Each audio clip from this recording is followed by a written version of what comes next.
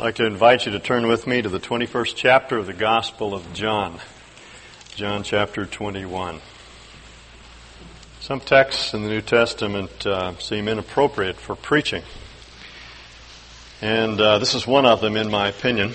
Not because the passage itself is so difficult to preach on, but what I would like to do is take a long walk along a stream and chat with you about this passage, or build a big fire in the fireplace and put up two rocking chairs, one for you and one for me, and we could share together our thoughts on this passage of Scripture. However, they pay me to preach, so here goes nothing. Verse 1 of chapter 21. After these things, Jesus manifested himself again to the disciples at the Sea of Tiberias, or the Sea of Galilee, and he manifested himself in this way. There's an interesting difference in the way in which our Lord's appearances are described after the resurrection. Prior to the resurrection, we're told that he was seen of men and women. After the resurrection, the verb is put a little bit different. We're told that he manifested himself. In other words, he caused himself to be visible. That's a significant difference in my mind. Our Lord was present after his resurrection and until his ascension, but he wasn't necessarily visible. He was just as close to the apostles, just as near to them, just as real, but he was invisible. When he appeared in the upper room, he didn't, as we normally think, come through the wall or through the closed door. First you'd see his leg or some other part of his body, and then his arm, and then his trunk, and then the rest of his body. He rather appeared. He was present with them in the room before he saw them, before they saw him. But he made himself visible. The same is true of the disciples who were on their way to Emmaus, and our Lord fell in step with them, and then when they saw his hands as he broke the bread, he disappeared. He had made himself manifest, and then he again became invisible. And I think the same thing is true today. When our Lord ascended, he didn't ascend into outer space. If you read the story carefully, there was a short vertical ascent, and then he disappeared. He had told the disciples he wouldn't leave them as orphans. He would manifest himself to them. He would come to them, is the way he puts it. And he's not there talking about the second coming or his second coming. He's rather describing his coming in the person of the Holy Spirit and his promise that he would be with them forever. Now that, for me, is an encouraging fact to realize that our Lord is here, present, just as real as he was in the days of his flesh. It's just that he's invisible. He's with you in your kitchen. He's with you in your shop. He's in your classroom. He's in your car. He's everywhere present. For me, that truth gives added meaning to our Lord's statement, I will never leave you or forsake you. It's not that occasionally he comes out of heaven and touches down here on earth and makes an appearance as you have a need. It's rather that he is present with you at all times. That's a very comforting thought to me. Now, this text tells us about one of those manifestations. Verse 2, there were together Simon Peter, who was the leader of the apostolic band, and Thomas, the doubtful one, called Didymus, the twin, and Nathanael, who elsewhere is named Bartholomew, and the sons of Zebedee, that would be James and John, and two other of his disciples, possibly Andrew and Philip, typical of the simple, hard-working men that our Lord called to himself. They were together because the Lord had promised he would meet them in Galilee. They had left Jerusalem some days prior to this event, made their way up to the Sea of Galilee, and there they waited for him to put in an appearance. And he delayed. Delay always seems to be a part of the process of growing up. They waited and waited. He didn't appear. Peter became restless. He said to the other 6, Jesus, I'm going fishing. That's my kind of man. They said to him, we'll come with you. So they took his boat out of mothballs, and they launched out into the Sea of Galilee, and they began to fish. Now, at least 4 of these people, if we know all of those that were in this group, were professional fishermen, so they knew what they were doing. They launched out into the lake. They began to fish through the night, and they caught nothing. They were baffled and tired, and hungry, disappointed, discouraged because the Lord had not appeared. But when the day was now breaking, Jesus stood on the beach. Yet the disciples did not know that it was Jesus. I camped with some friends. Carolyn and I and her grandchildren camped with some friends this past week at Horse Thief Reservoir. We woke up Saturday morning and we looked out over the lake, and there was a mist, a heavy mist, a fog that covered the entire lake. You couldn't see more than 20 or 30 yards into the lake. The disciples were 100 yards or so from shore, and they were unable to identify the Lord. They saw a shadowy figure through the mist, thought that this was some stranger who was out walking in the morning. And he called out to them, "Children, you don't have any fish, do you?"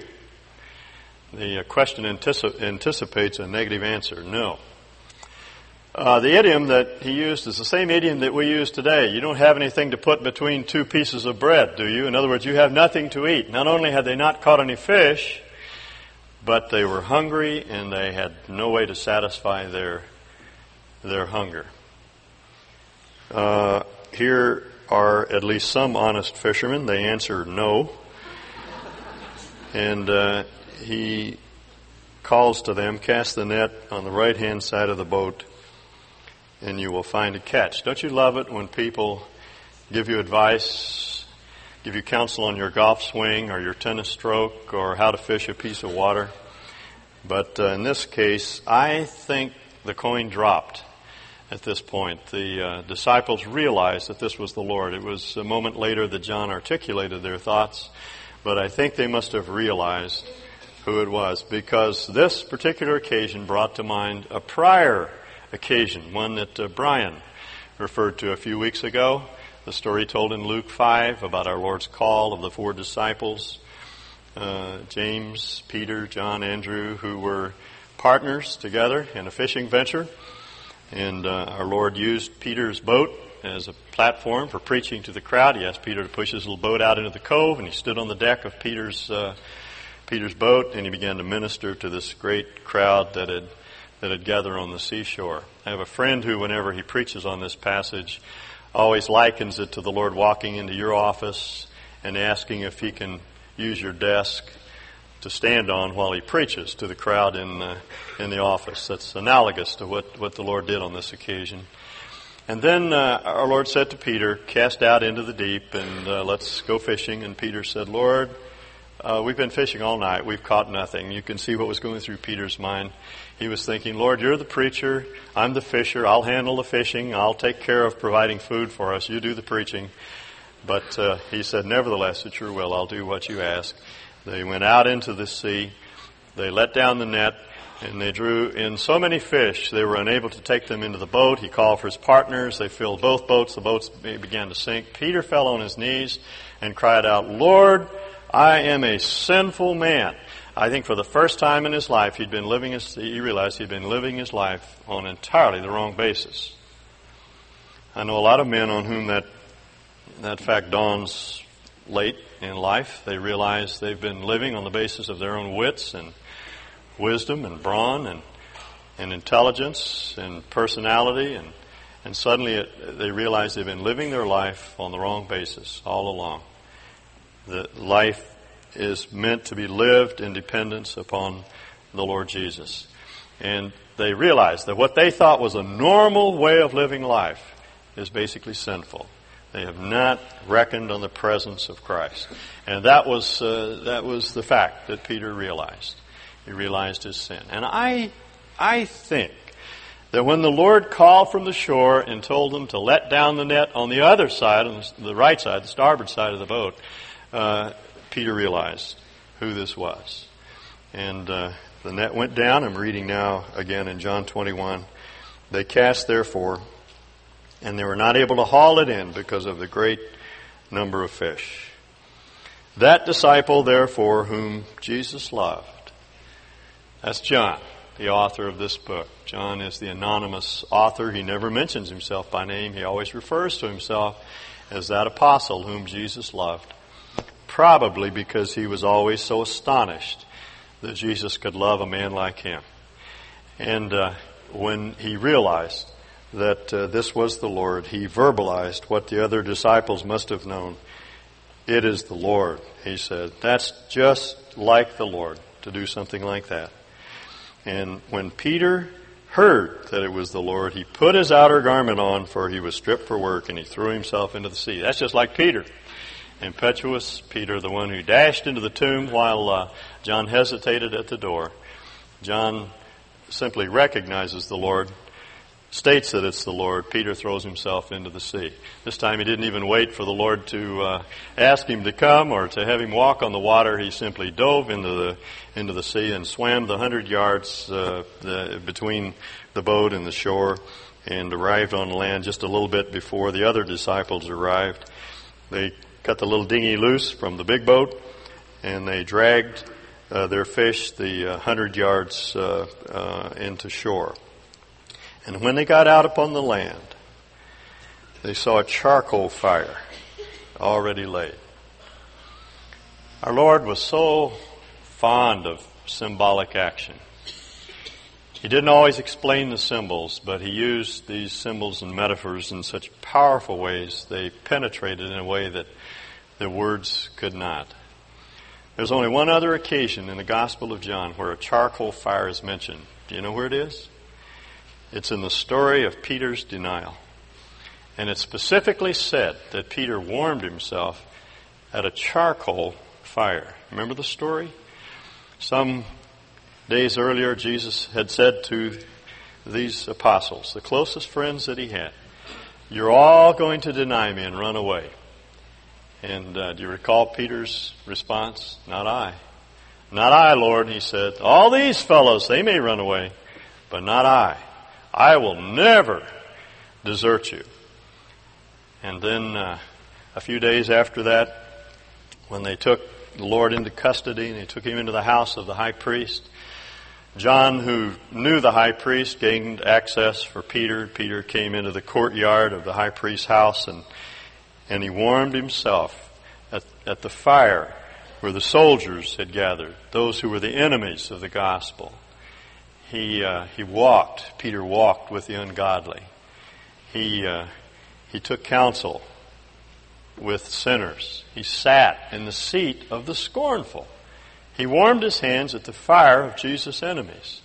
A young woman spotted him. Luke says she peered at him. She kept looking, trying to see if he wasn't the one that she had recognized with Jesus. And then she said, You're not the one who was with Jesus, are you?" Again, a question that anticipates a negative answer. And Peter said, "No, not I. I don't even know the man." And then twice more in the evening, before 3 o'clock in the morning, he denied the Lord. The last time he swore and he cursed out loud. And he said he had never had any contact with this man. And at that point, our Lord looked at him. And Peter buried his face in his hands and he began to weep. Now this was his frame of mind when our Lord manifested himself to Peter. He felt he was a loser. He knew his limits. He realized what a failure he was. He felt utterly, totally disqualified for ministry. He couldn't understand how the Lord could ever accept him back. He had committed what in his mind was the unforgivable sin. He had denied the Lord under pressure. There's a wonderful word that our Lord addressed to the women who came to the tomb when he first spoke to them in his risen state. He said to Peter, he said to the women, "Go tell the disciples and Peter that I have risen." And then Paul tells us we wouldn't know this fact if Paul hadn't remembered it and told it to us. In that passage that we quote about the gospel, the passage that spells out the elements of the gospel, Paul says, "It was delivered unto me what I received, that Christ died according to the Scriptures, and that He was buried, and that He rose again." We all know that verse, and we quote it. The very next verse says, "And He appeared to Peter." He appeared to Peter. How loving and how gracious. This is an appearance that we wouldn't know anything about. Peter doesn't mention it, only Paul. Our Lord made a personal appearance to Peter after the resurrection to assure his heart that everything was all right. He was forgiven. And he was embraced again by the Lord. But Peter, like the rest of us, had a hard time believing it. He struggled because he felt that his sin was so great that it must have disqualified him. And what touched me as I read through this passage this last week was just the thought of that little charcoal fire. I think there's great significance in that fire. Here was Peter who had warmed his hands at the enemy camp, and our Lord builds a little charcoal fire. And when Peter steps up on the bank, that's the first thing he would see, and he would see the Lord inviting him to back into the circle. He was accepted. He was loved. Everything was okay. I love fires. The warmth. They warm the body and they warm the soul. And this must have warmed Peter's soul.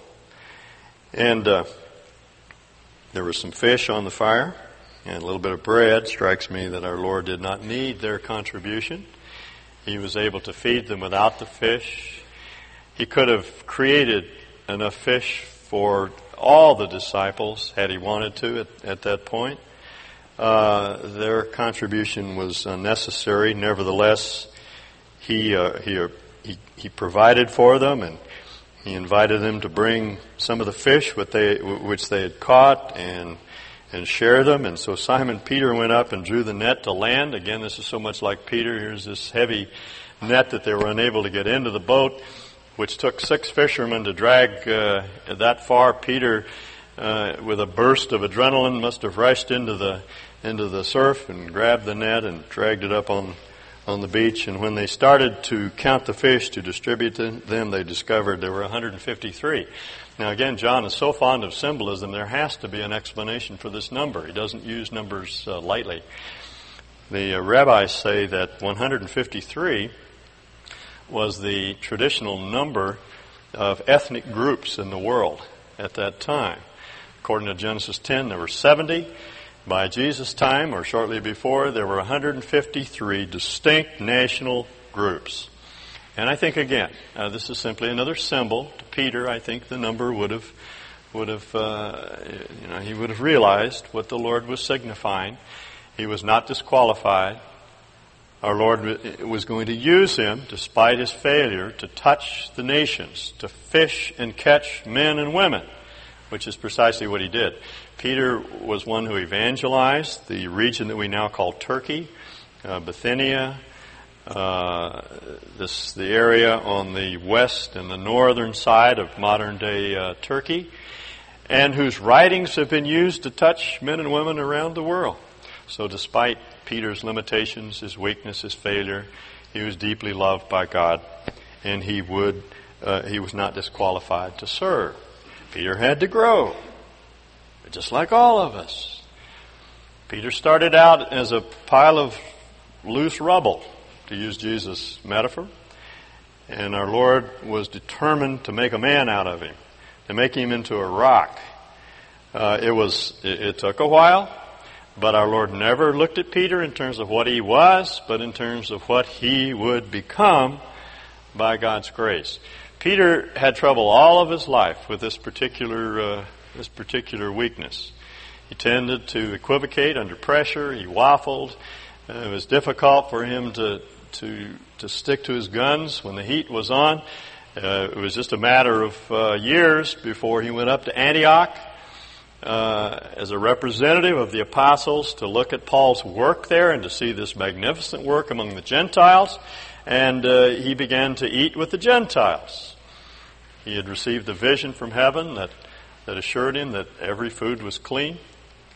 The Lord himself had told him that he was free to eat any food, and so he felt free to eat with the Gentiles. But when certain Jews came up from Jerusalem, from James, who still were eating kosher, Peter, to use Luke's colorful term, furled his sails. He pulled back. He wouldn't eat with the Gentiles any longer. He was afraid of what the Jews would think, just as he was afraid of what this young woman would think if he admitted that he was a follower of Christ. He was not yet a solid rock. In fact, Paul describes Peter as a hypocrite. He says, "You know better than that," and takes him to task publicly, and it's written in the book of Galatians, so the whole world knows of Peter's limitations and weakness. But it's all right, you see? It's all right. Because Peter took his limits to Jesus, he acknowledged his weakness, and God was able to use him anyway. I think that's why Peter, as almost his last word in his first epistle, says, "The God of all grace, who has called us unto eternal glory by Christ Jesus, after you have suffered a while, will himself perfect, establish, strengthen, and settle you." Takes a while. Delay is part of the process. But our Lord is in the business of making men and women out of us. And along the way, we can take our weaknesses and our limitations and our failures and our sin to him, and we're forgiven, and we can be used. We can still catch men and women. Now, the story goes on. There is this wonderful account of Peter's affirmation of love for Jesus, verses 15 through 17. So when they had finished breakfast, Jesus said to Simon Peter, "Simon, son of John, do you love me?" I tried this past week to envision what that scene must have been like. I think after they ate breakfast and they were filled and satisfied, they must have dragged some logs up to the fire, and they were sitting around the fire on the beach. This would be early spring, March, or early April. There'd be a chill in the air, perhaps still a little bit of mist on the lake. And there must have been long silences. I think Peter was reflecting back on what had happened, the first draft of fishes, the second miraculous draft, and the gracious way in which our Lord had invited him back into fellowship and back into ministry. And there must have been long, awkward silences. I'm sure they were awed by the Lord's presence. They must have seen the marks in his hands and in his feet as he was preparing the meal. And in one of those long silences, as they were sitting there, I suppose the Lord, like all people, was poking at the fire with a stick. That seems to be the thing to do when you're sitting around a campfire. And he must have looked up into Peter's eyes and said, "Peter, do you love me? Do you love me, Peter? Do you love me more than these?"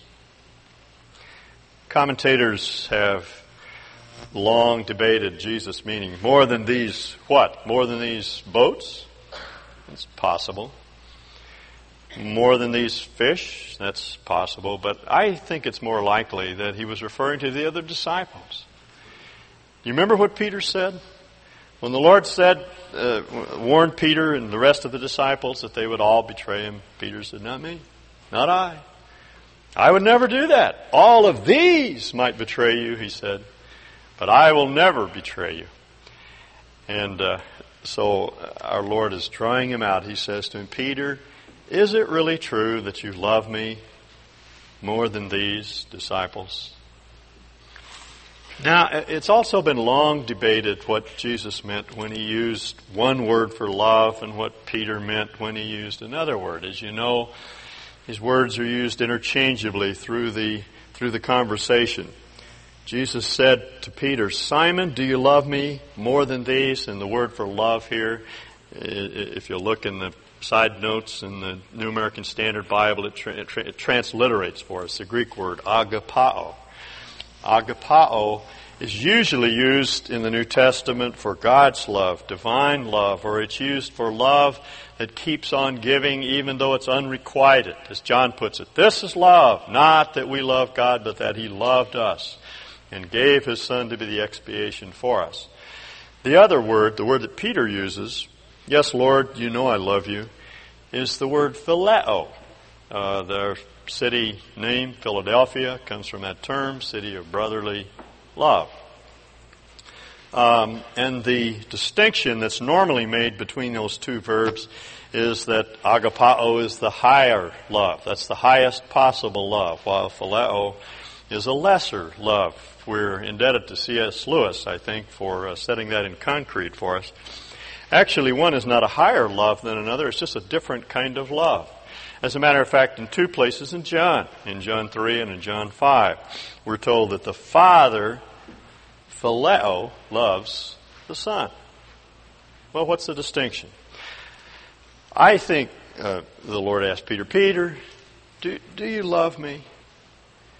Have you chosen to love me? And Peter's response is, Lord, you're the best friend I've got. And so the Lord said to him, then feed my little lambs. So a moment or two went by, and there was another awkward silence, and then the Lord looked again at Peter, and He said, Peter, do you love me? Agapao. Peter says, Lord, I told you once, you're the best friend I have. And so then the Lord uses Peter's term. Not that He condescended to use Peter's term. I'll just settle for that. But I think it brought tremendous joy to his heart to realize the affection that Peter felt for him. Peter, he says, are you really my friend? And John tells us that Peter was a little miffed because the Lord asked him 3 times. He said, Lord, you know that you're the best friend I've ever had. I love you with all my heart. I would do anything for you. And in each case, as Peter affirmed his love for the Lord, Peter's response, or the Lord's response was, then go out, tend my sheep, feed the little lambs, take care of these little ones who believe on me. Wherever you find sheep, then take care. You see what he's doing? He's saying, Peter, you're not disqualified. What qualifies you to serve is your love for me. Your sin does not disqualify you. What I see is the deep, deep love that you have in your heart. You see, and that's what the Lord wants for all of us. That's what qualifies us for ministry. What our Lord wants is devotion and worship and love for Him. That's why we stress worshiping Christ so much around here. We believe that doctrine is important.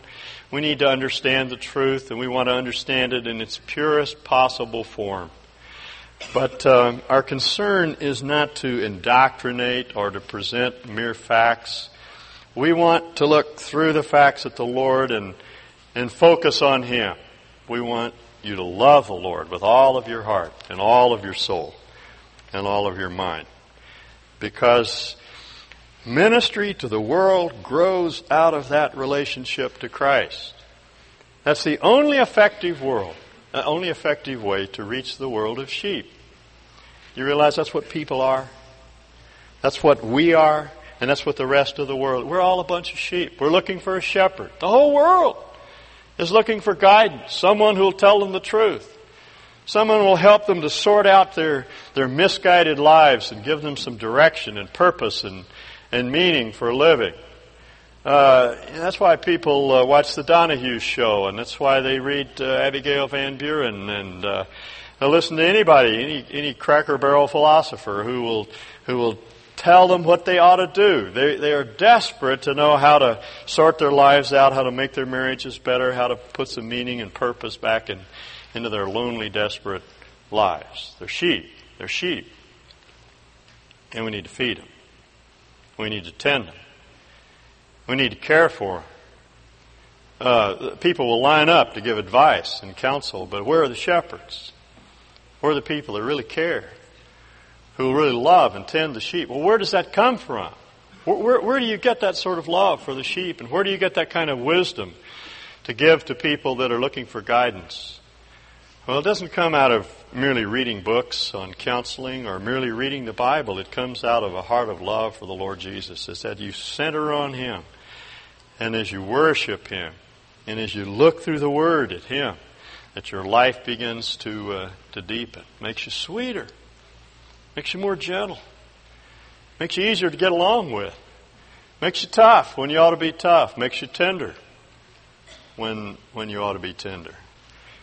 Truth without love always brutalizes us, dehumanizes us. That's what C.S. Lewis described as that hideous strength, knowledge without love. And the way to couple knowledge with love is to read the Word, look through the Word, but to look through the Word at our Lord Jesus and ask Him to make you more like Him, to soften your face, as Ecclesiastes put it, to make you a wiser, gentler, stronger person. Got to center on Him. We got to learn to love Him. If that's the key to everything, if that's the basis upon which all ministry takes place, how do you learn to love the Lord? Well, the way to begin, of course, is to read His Word. But to read His Word in order to see Him. The great flaw in the Pharisees' Bible study is that Bible study was an end in itself. That's why Jesus said, you search the Scriptures because you think in them you find eternal life, and they are they which testify to me, and you will not come to me that you might have eternal life. As the songwriter puts it, we have to look through the sacred page at the Lord. And it says we look at Him through the Word that we're conformed more to His likeness. The second thing we need to do is to reflect upon His goodness. There's nothing like becoming aware of how loving and gracious and forgiving He is to make us love Him more. It's the story of the woman who let her hair down and washed Jesus' feet with this precious perfume. And the Pharisees were scandalized. They said, doesn't Jesus know who this woman is like? If He were really who He claimed to be, He would know what she's like. And His comment to them was, she is forgiven much, and therefore she loves much. Nothing like realizing the grace of God to tenderize our hearts and make us love Him more. And then the third way to love Him more is simply to ask Him for love. I've said this so many times. I hope it's beginning to seep into our minds that sanctification is a gift. Our growth in grace is a gift, just as our initial salvation is. Everything we have from God is a gift of grace. We have to ask for it. And as we begin to ask for a deeper, more intimate relationship with Him and a greater love for Him, He will begin to give it. He promises to hear that sort of prayer. There's a song we sing it so often we may not be aware of the significance of it. It's the hymn, More Love to Thee, and it's basically a prayer. Listen to these words. More love to Thee, O Christ, more love to Thee. Hear Thou the prayer I make on bended knee.